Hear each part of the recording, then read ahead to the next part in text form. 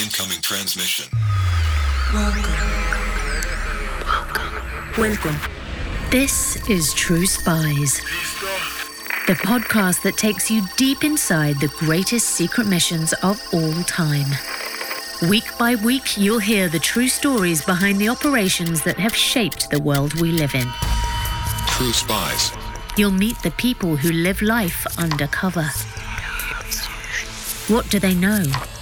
What are their skills? And what would you do in their position?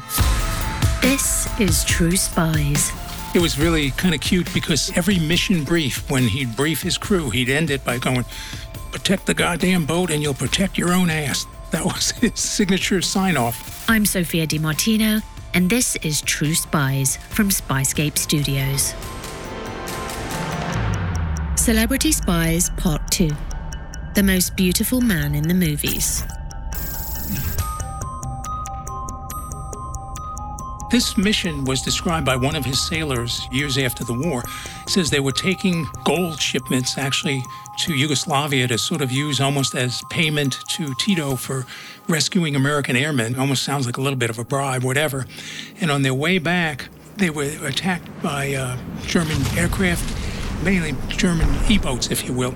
The year is 1943, and World War II is raging. Following the Japanese attack on Pearl Harbor in 1941, the Americans have entered the war. But the German onslaught on the free world remains ferocious. Allied support missions for local resistance across strategic European locations are in full force. It's like a PT boat, a version of an American patrol torpedo boat, like about a 70-footer, heavily armed, if you will, and very fast. And so Sterling had to maneuver out of the way. And on this particular mission, he had picked up 4 American airmen, 2 of which were seriously wounded. At the forefront of these attempts to disrupt the German advance are the British Special Operations Executive, or SOE, and the recently formed US Intelligence Service, known as the OSS. And on the way back, they got attacked.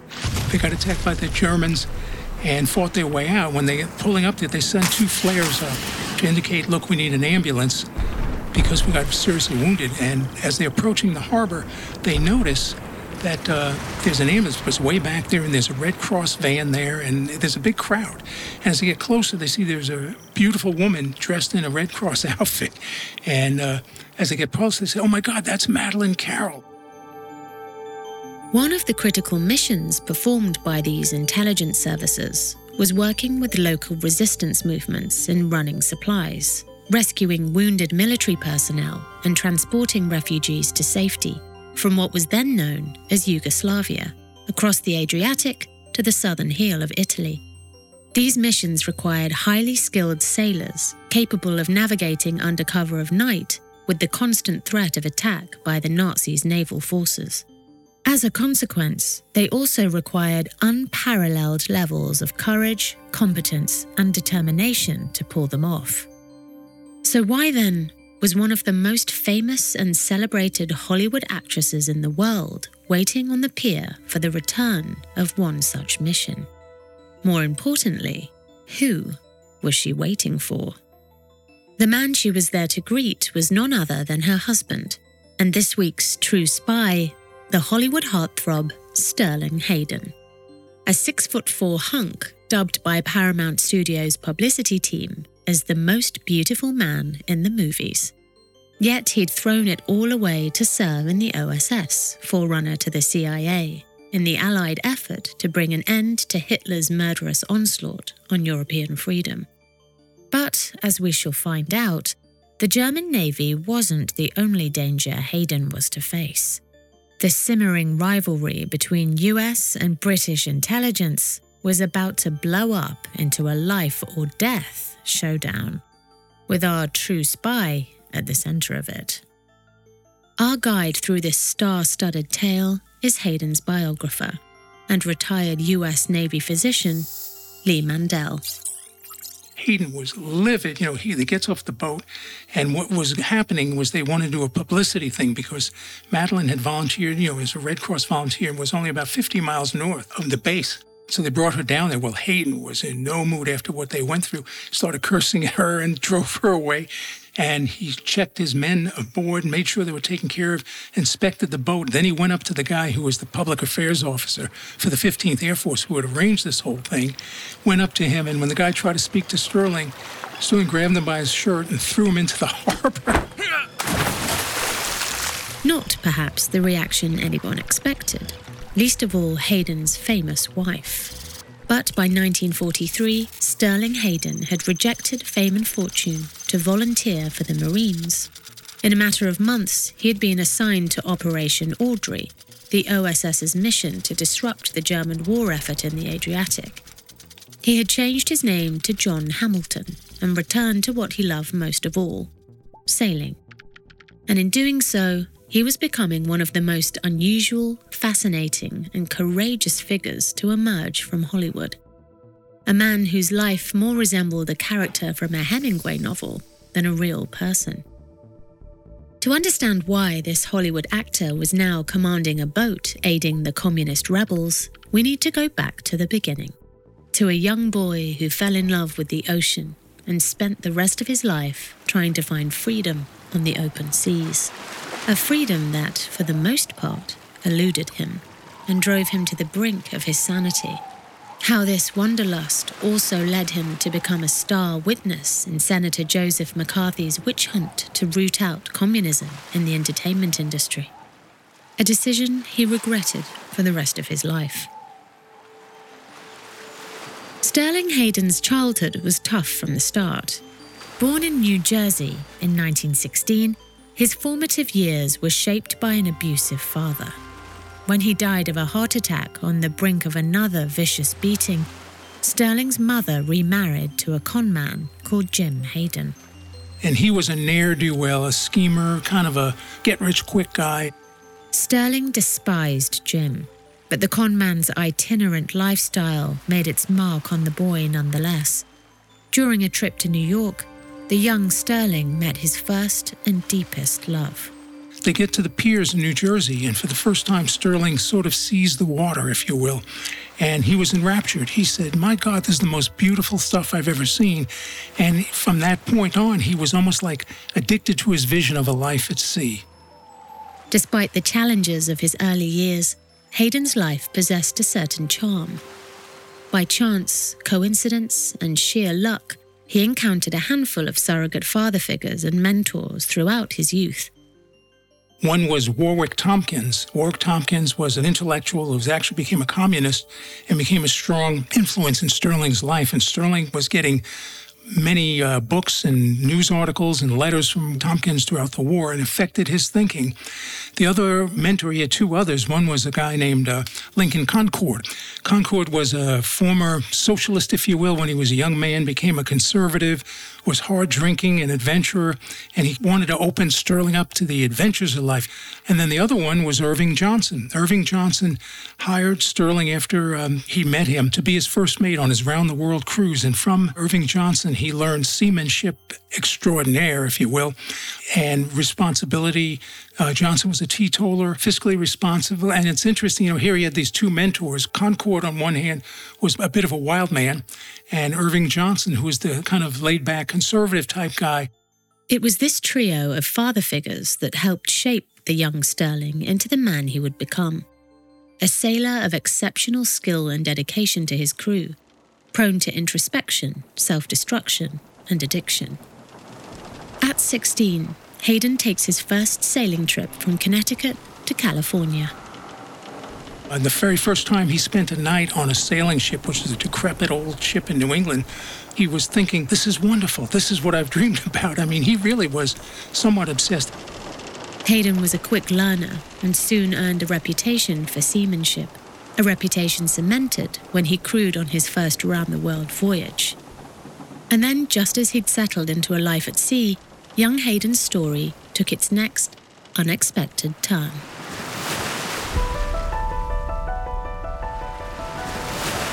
By the time he was a late teenager, he was 6'5", about 220 pounds of muscle, and handsome as all get out. And in the International Fisherman Competition off of Gloucester, these sailing boat races, The news media noticed him, and they kept saying this Viking god who's, a sailor on the ship, and the young ladies really would flock up to the pier just to get a good look at him. Sensing an opportunity, one of Hayden's friends with connections in Hollywood convinced the young sailor to contact a talent agent with a view to doing a screen test. Hayden, at first resistant, but also completely broke, finally agreed. The Hollywood moguls took one look at Hayden and in a matter of months, catapulted him to top billing. He became the hottest name in Hollywood, described by one magazine as the greatest find since Clark Gable.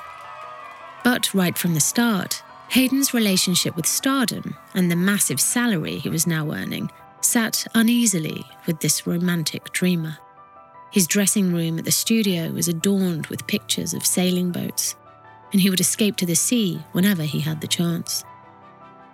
Next thing he knows, he's starring in 2 major movies, including with a woman who was the #1 box office star of that era, Madeleine Carroll. Unbelievable, so you can't make this stuff up. His first film role, in 1940's Virginia, introduced him to his co-star and future wife, Madeleine Carroll. The same woman he was to turn his back on 2 years later, on that fateful day at the docks in Italy. Carroll, English by birth, was one of the biggest stars in the world at the time. Despite her being 10 years his senior and already divorced, she and Hayden quickly fell in love. But it wasn't their stardom or good looks that brought them close together. It was their mutual disdain for the whole Hollywood circus that united them.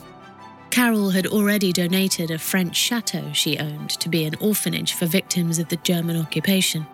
Spurred on by the need to do something more to help the war effort, she was soon to abandon her own extraordinary career and head to Europe to join the Red Cross. The youthful, insecure Hayden, driven by the desire to prove himself to Madeleine and earn her hand in marriage, met with his studio bosses and severed his own lucrative contract. He was going to follow his love across the Atlantic and into action. However, there was an obstacle Hayden hadn't quite considered before he made the move into military life: his newfound superstardom. When he got to Parris Island, his first day in the Marine Corps, everyone knew who he was because he was a famous movie star. And of course they started, you're not getting any slack here, mister, that kind of stuff. So, with Madeleine's help, Hayden changed his name to John Hamilton. And throughout the war, all the documents that discuss him, he was John Hamilton. And yet everyone knew who he was. When he was running the boats in Operation Audrey, his crew, they knew he was Sterling Hayden. But woe be to them if they refer to him as Hayden. They had to call him Hamilton. By this time, Hayden and Carroll had tied the knot, although for the most part had managed to keep the news out of the gossip columns. It's here we need to introduce another pivotal figure in Hayden's life, one who would go on to further shape his destiny. We're talking about General William Wild Bill Donovan, as he was referred to, who was appointed as the first head of the clandestine agency in the United States by President Roosevelt. And Sterling knew him because in 1937-38, when he was on his round-the-world trip, one of the people on the trip with Irving Johnson was David Donovan, who's Wild Bill's son, and Sterling became good friends with him. And this is back in 1941 when he walked out on Hollywood and asked if he can get him into commando training. The United States didn't have any such organization as this. And they sent him to Scotland for 3 months where he trained as a commando, including parachute training. Wild Bill Donovan's methods were unorthodox, and this appealed to Hayden, whose own suspicion of authority and convention were now ingrained. Which, perhaps surprisingly, made him in turn an attractive recruit for Donovan's OSS. Sterling was a master sailor. He spoke French. He was physically adept. But I think both were looking for kind of the out-of-the-box thinkers, if you will, of which Sterling definitely was. And it also brought Hayden, once again, into contact with socialist ideology first introduced to him by his friend Warwick Tompkins. In fact, after the war, when they studied the records, I think there were 25 people in the OSS who were actually communists, card-carrying communists. But Donovan had the same philosophy as Prime Minister Winston Churchill. Churchill said, I don't care what people's beliefs are. If they're willing to kill more Germans than Nazis, that's all I care about. Hayden's emerging political sensibilities, honed by his immersion amongst tough, hard-working seafaring types, was to be further sharpened by two significant factors in the coming months of his service. The first was his exposure to the partisan rebels in Yugoslavia, where Donovan eventually posted him in 1943. The other, as we'll come to see, was the simmering rivalry between British and US intelligence forces in the region. When the Axis powers took over Yugoslavia, they put in Serbia, the Germans occupied that, and in the Croatia part, they put the Ustasha, which was a Nazi-like organization. And the man who the Allies thought would lead to the victory was this guy named Mihailovic, Draza Mihailovic, who led a group called the Chetniks. And they were the freedom fighters, and originally the British and the Americans sided with him. But the more that they watched the progress of the war, the people out of the Croatian side, led by Tito, was his nom de guerre, Josip Broz, were the ones who were actually doing the fighting and killing the Nazis and all that. The British SOE had overall jurisdiction in the Balkans. Any operations mounted by the Americans required British authorization. And this is where mutual suspicion turned into something more destructive. Sensing an overall resistance to their efforts, and perhaps even an anti-American snobbery, the OSS decided to circumnavigate the SOE and take matters into their own hands. They set up an operation to run supplies and to rescue partisans to the Dalmatian coast of Yugoslavia, and this became known as Operation Audrey. This led to a lot of conflict, too, the way it was set up, because the Americans set it up unauthorized. They were supposed to go through their British senior agency, if you will. They just did not. In fact, the British were totally surprised when they got to Bari, Italy. The Americans were already doing this stuff, unauthorized totally. And it didn't help that the guy who really arranged it was this Louis Hewitt, who really kind of ran wild. He'd go there saying, I have the authority of General Eisenhower to do this. I have the authority of Admiral Power to take these ships. He really didn't, but he was able to talk his way through there. He really spilt a lot of bad blood between the Americans and the British. He finally got fired. That's just about the time when Sterling entered into Operation Audrey. Hayden was walking into a highly fractured relationship between the two intelligence services. In contrast to this turf war amongst the officer classes, Hayden could not resist the appeal of the down-to-earth, real people he encountered. The dock workers and the Yugoslavian resistance, with their unrelenting courage, their utilitarian masculinity, and their wild songs. In his autobiography, Wanderer, now published by Golden Springs Publishing, Hayden describes these people in vivid detail as he witnessed them attending to a mother and her child, fugitives from the destruction. He writes, Men were clustered around this woman, men he had seen in action maybe 36 times, men who had carried comrades 15, 20, 30 miles, barely ever pausing, up endless stony trails, who thought nothing of infiltrating towns to carve SS throats with long knives. These men burned black, lousy, whispered now, bending tenderly down and touching the shore with horn-fingered hands, making cooing sounds, the sudden tears unheeded, then turned away, wiping their eyes with greasy sleeves, with a clank of battle gear as they got back into the column. Hello again, True Spies listeners. This episode is made possible with the help of June's Journey, a thrilling detective game which you can play right on your phone. If you're a True Spies listener, it's safe to assume you're interested in clandestine missions, investigative adventures, and deciphering the latest mystery. You can find all of this in abundance and more in June's Journey. In the game, you'll play as the plucky June Parker, an amateur detective in the roaring 1920s. Poor June is set to investigating in order to find the truth of her sister's untimely murder. I don't want to give too much away, because the fun of June's Journey is seeing where this twisting story takes you. But I've just come to a grisly conclusion, thanks to working alongside other real players online as part of a detective club. Take heed, though. Not everyone wants to be June's friend. Discover your inner detective when you download June's Journey for free today on iOS or Android.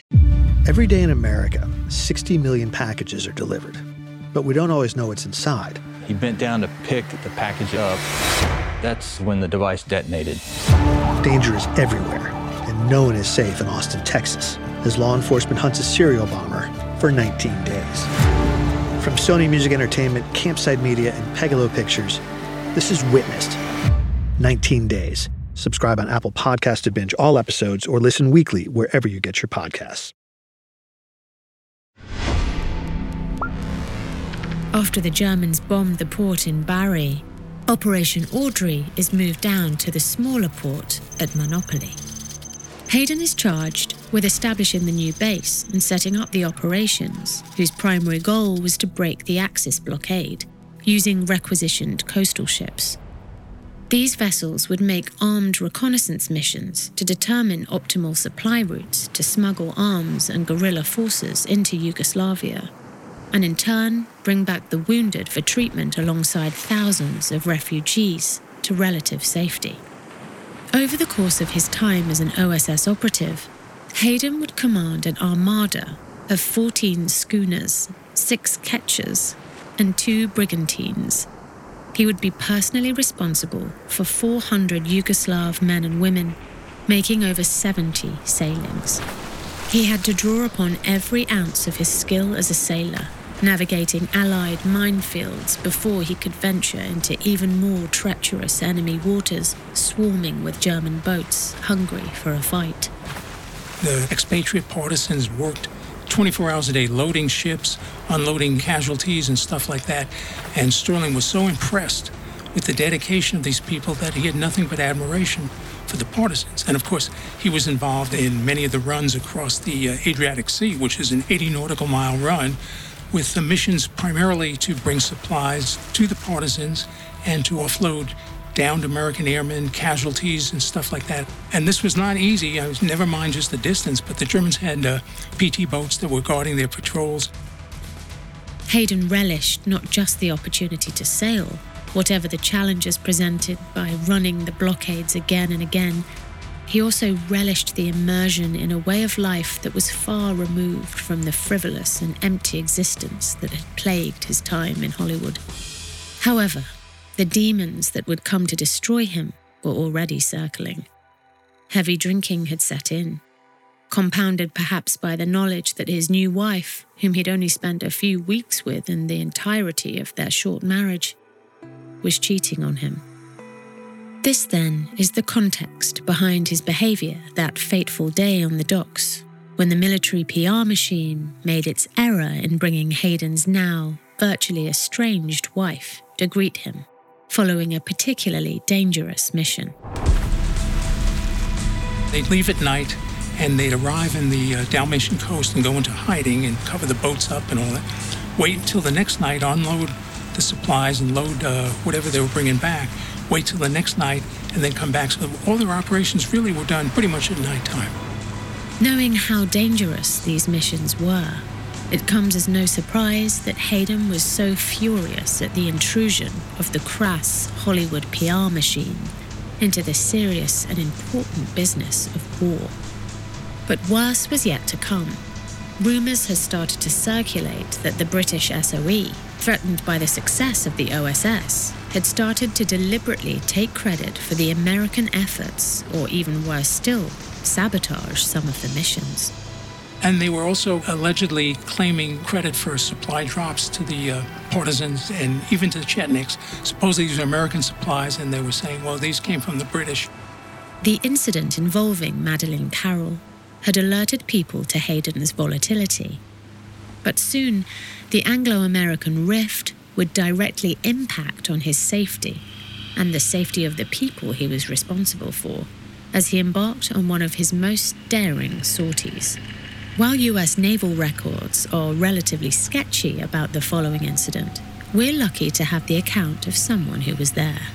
a fellow OSS operative called D. Perry Moran. Moran was interviewed in the late 1980s and described his experience of working under Hayden's command. He was one of the crew members who worked for Hayden on several missions and truly admired him. He said, we worshipped him as a leader. He says, we knew never to call him Hayden. He says, we always called him Captain Hamilton, but he was intense, he was focused, he had the ability to navigate like no one they'd ever seen, could pick out all these hiding places on the coast. They truly loved him.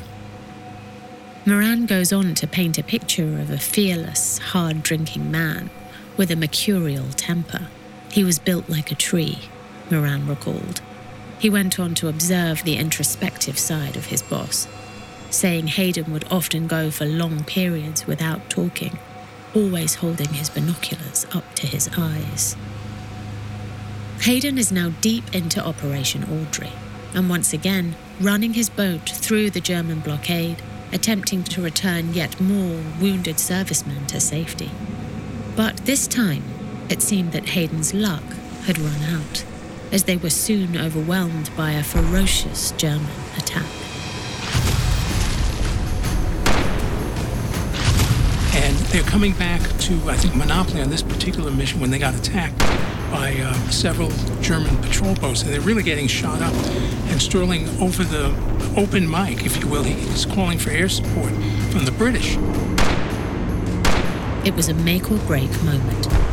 Hayden severely outgunned by the Germans, sustaining considerable damage to his boat.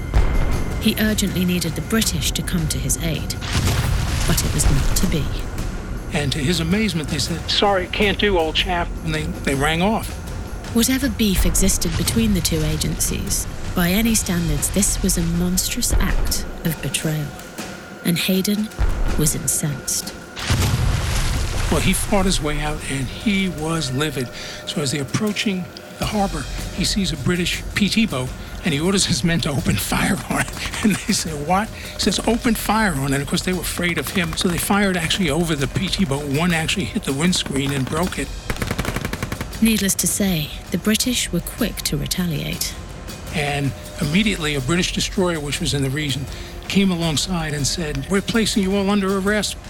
The destroyer escorted Hayden's boat into the base, but Hayden, still incandescent with rage at the British refusal to help, snuck some of his men off to get help from the Americans. And meanwhile, the British destroyer anchored behind them to keep them in there. Well, the seamen who got off the boat went and they got the American military police. The next thing we know, there's a bunch of Americans with machine guns standing facing the British destroyer. The British still attempted to press charges on Hayden. He and the men who'd remained on the boat were interrogated, and it's here that the loyalty Hayden's leadership inspired kicked in. When they testified, they said, did Captain Hamilton give you the orders to shoot? And they said, no, he didn't. They went to the next crew member. Did Hamilton order you to shoot? No, he didn't. And every one of them swore that he never gave that order. And as Moran said, he took care of us, so we wanted to take care of him. With no testimony to corroborate their story, the British military police dropped the case. While the enmity between the two sides cannot have helped the Allied cause, Operation Audrey was still a stunning success. According to the final report, they ran 155 missions during the lifetime of Operation Audrey. They rescued 20,000 partisan refugees. They also brought in over 200 wounded. And Sterling Hayden, aka Captain John Hamilton, did not go without recognition for his efforts. On July 31st, 1946, he was awarded the Silver Star for his contribution to the war. His citation includes the sentence, "His conduct reflected great credit upon himself and the United States Armed Forces." So, whatever controversies surrounded his displays of anger at the time, they were soon forgotten in the wake of the unequivocal heroism he displayed on active duty. Hayden's OSS deployment continued after Operation Audrey was disbanded. He was assigned to make supply runs and rescue runs to the Albanian coast. He made 10 runs in about 6.5 weeks of activity and then went on leave And when he came back, he was assigned in the European theater to the 1st U.S. Army as an intelligence officer. He was assigned to what was called the Air Crew Rescue Unit, and these were OSS members who parachuted into Yugoslavia to rescue airmen and bring them back. But it was here that disillusionment started to set in. The organized communist units were nothing like the partisans for whom he had so much admiration. They were run by commissars, typical communist commissars. He says they were like teenagers telling the military what to do. They had indoctrination. They purposely held up orders and all that, and they were obstructionists. They'd go into villages and they'd take it over, and when the enemy forces attacked, they'd abandon the people and let them fend for themselves. He was totally disgusted. So disgusted that he ended up writing a damning report, displaying considerable foresight in predicting that Yugoslavia itself was unlikely to survive in the face of such corruption and internal conflict. You can listen to True Spy's Balkan Betrayals for a taste of how things turned out. Then he was assigned to the photographic unit to photograph bases, and then his service ended in December of 1945. While his sympathy for the Yugoslavian resistance was waning, so too was his marriage. In his autobiography, Wanderer, now published by Golden Springs Publishing, the split gets a brief mention. We knew without knowing why, without much discussion, that the marriage had dissolved. What had not dissolved, though, was his fascination with, and increasing sympathy for, the communist cause. Despite seeing firsthand the horror of a committed communist regime in the form of the Yugoslavian commissars, Hayden was soon considering joining the party back home in Los Angeles. And a great deal of this had to do with his old friend and mentor, Warwick Tompkins. It's hard to really put that together. All the time that he was in Italy, he was getting letters, magazines, newspaper clippings from Warwick Tompkins with this basically leftist communist ideology.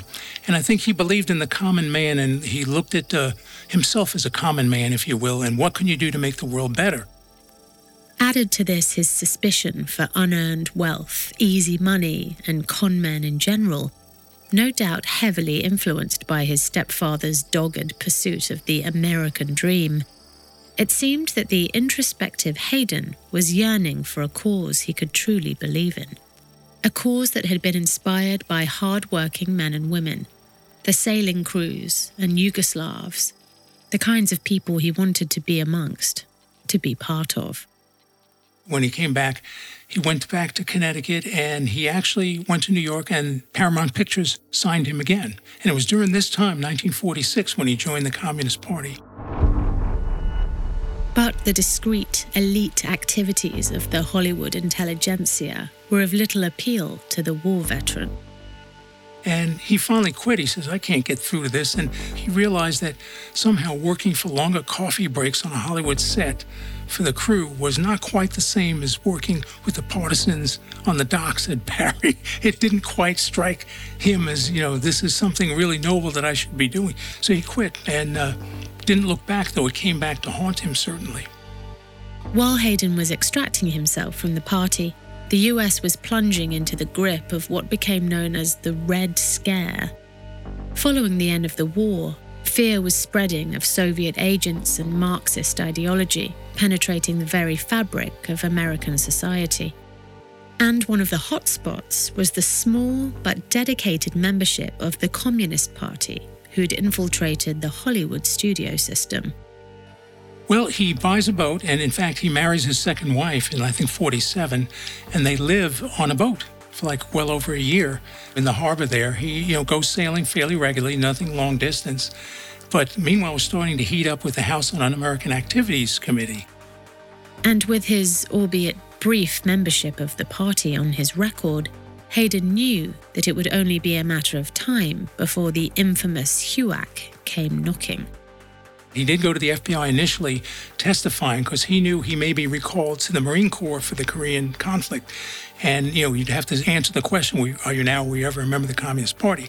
He didn't want to perjure himself. So he went to the FBI. They took testimony, but it wasn't enough. By this time, his second marriage was also beginning to break down, and he now had children to care for. What the FBI also allegedly warned Hayden was that if he didn't want to lose his children in a custody battle, he would have to name names to HUAC.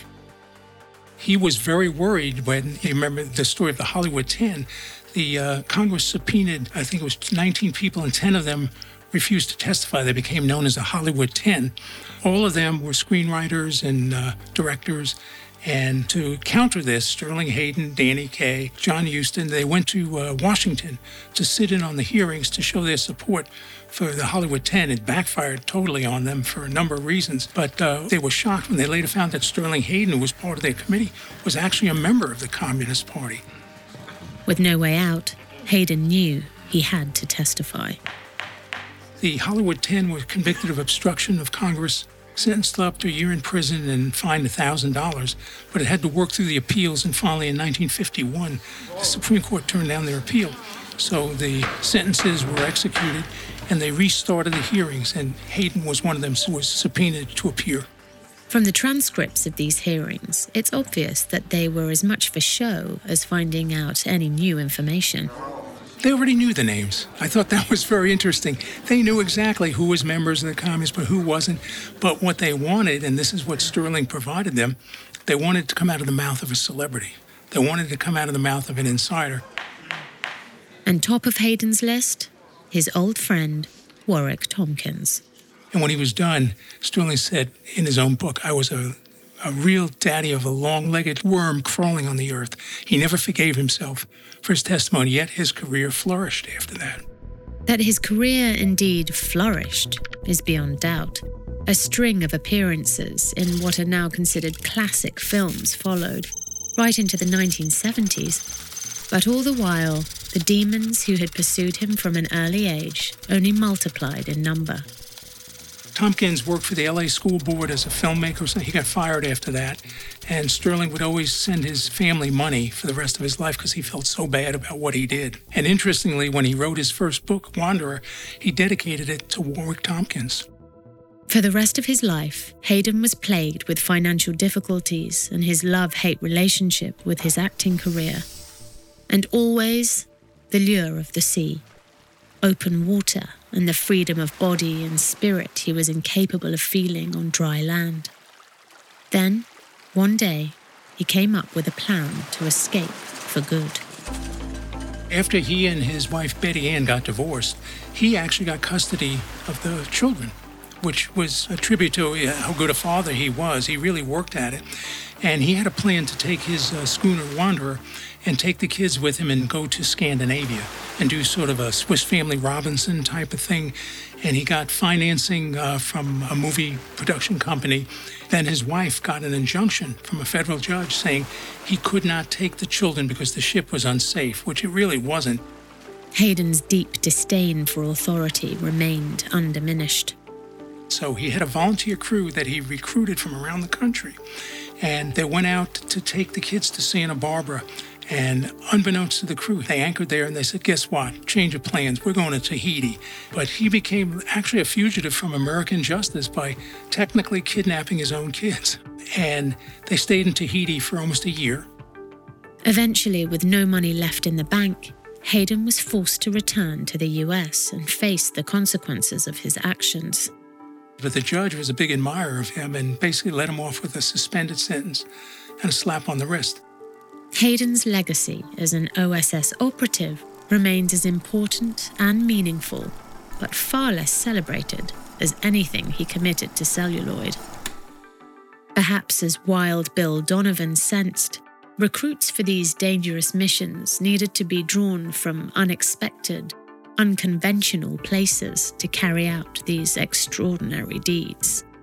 They needed to be outsiders, outliers, capable of acts of courage far beyond those expected of ordinary people.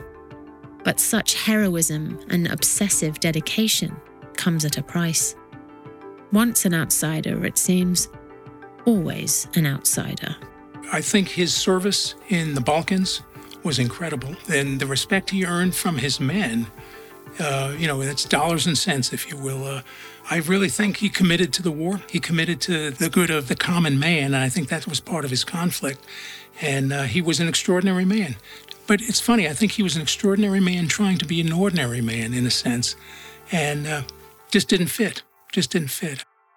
Despite the drugs and the drink, Sterling Hayden lived a long life, dying of cancer in May of 1986.